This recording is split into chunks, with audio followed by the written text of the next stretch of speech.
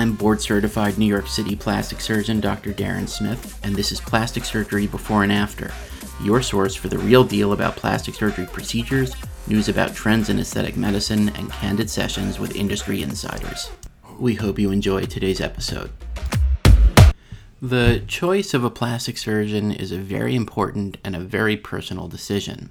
So I'm going to go through a couple of criteria to consider so that you can make an informed choice that you're ultimately going to be very happy with. There are really 5 kinds of things to take into account when selecting your plastic surgeon. And the first thing is word of mouth. Then you can take reviews into account, then look at the surgeon's before and after photo gallery, then look at their training and credentials, and finally, and perhaps most importantly, judge how comfortable you are with that surgeon in the context of an in-person consultation. So with that framework in mind, let's go back and look at each of those criteria in a little more depth. So first of all, word of mouth. That is the classic, most popular way of finding just about anything. And at least in terms of initial selection, the choice of plastic surgeon is no different. If you have a friend or a colleague who has had work done that he or she is very happy with, it only makes sense that you would go speak to the surgeon or provider that performed their treatment. Word of mouth has become a little more complicated in today's digital world, and it is now extended by a provider's digital presence. Where are they showing up in Google search results? What is their social media profile like? What does the online world tend to think of them? And that brings us into the next kind of criteria to take into account when selecting your plastic surgeon, and that is the online review. And online reviews, while important, should always be taken with a bit of a grain of salt.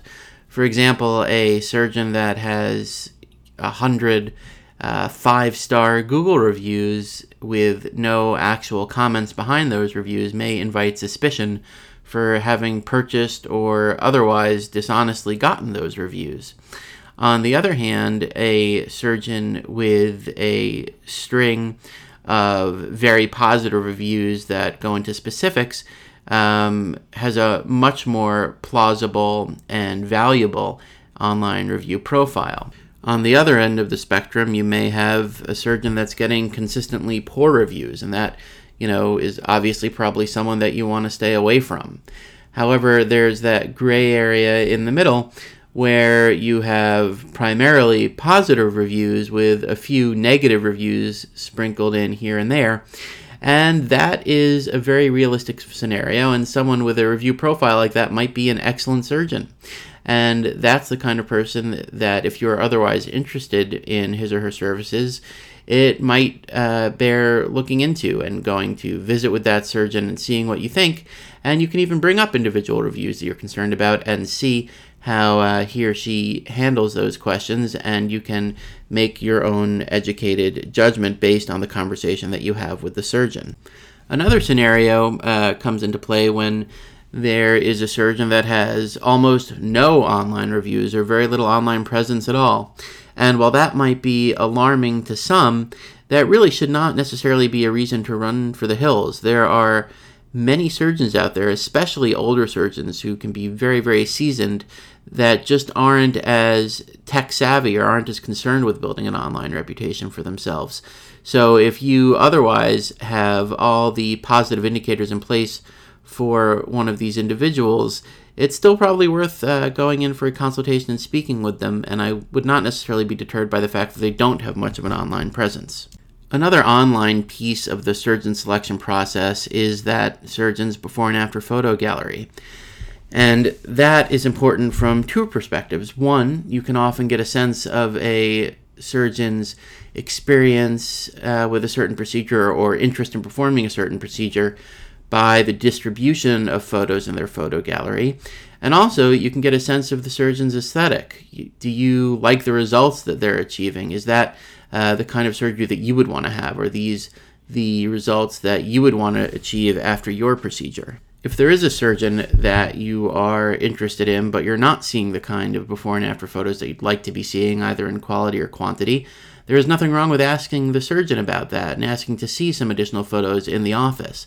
Sometimes patients will give consent to show their photos in the context of the doctor's office, but not to actually post them online. So you can never go wrong asking the question.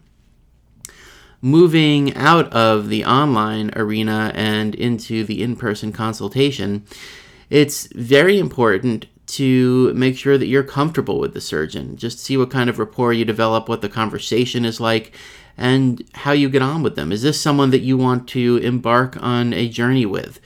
And ultimately, that's what an aesthetic surgery procedure is. You are forming a team with your surgeon and working towards an excellent result together. And just like any relationship, communication is key to making it successful. And finally, it's important to take the nuts and bolts of the surgeon's background into account, namely his or her training and certifications. Now, you probably won't know the relative merit of the surgeon's residency program or their fellowships, but what you can do is look out for some very important landmarks in that person's resume. And far and away, the most important criteria of a plastic surgeon and knowing that you're going to someone who is a safe surgeon and a skilled surgeon is looking for board certification by the American Board of Plastic Surgery. To be board certified by the American Board of Plastic Surgery, the surgeon has had to complete a rigorous surgical residency and then pass a series of exams, both oral and written, and demonstrate proficiency to their more experienced colleagues. So as you can see from this discussion, there really are many criteria to take into account when selecting your plastic surgeon, and you really have to form a complete picture for yourself by looking at the ins and outs of each of these categories. And just because someone doesn't quite meet your specifications in one category, that's not necessarily a reason to discount him or her. For example, you might love a surgeon's before and after photos. They might have stellar reviews. They could be board certified and you could get along with them really well, but you might not have heard of the institution that they did their training. Well, that may not matter. If all the other boxes have a big check in them and there's one box that you're not so sure about, that could still be the right choice for you. So ultimately it comes down to doing your research, having lots of open conversation with the surgeon and any of your friends or colleagues who have had procedures, and forming a well-rounded opinion so that you could feel confident in your choice and go forward in getting a great result that you'll be thrilled with. Thanks for listening, and don't forget to subscribe, share the show, and head over to DarrenSmithMD.com for more real-world plastic surgery talk.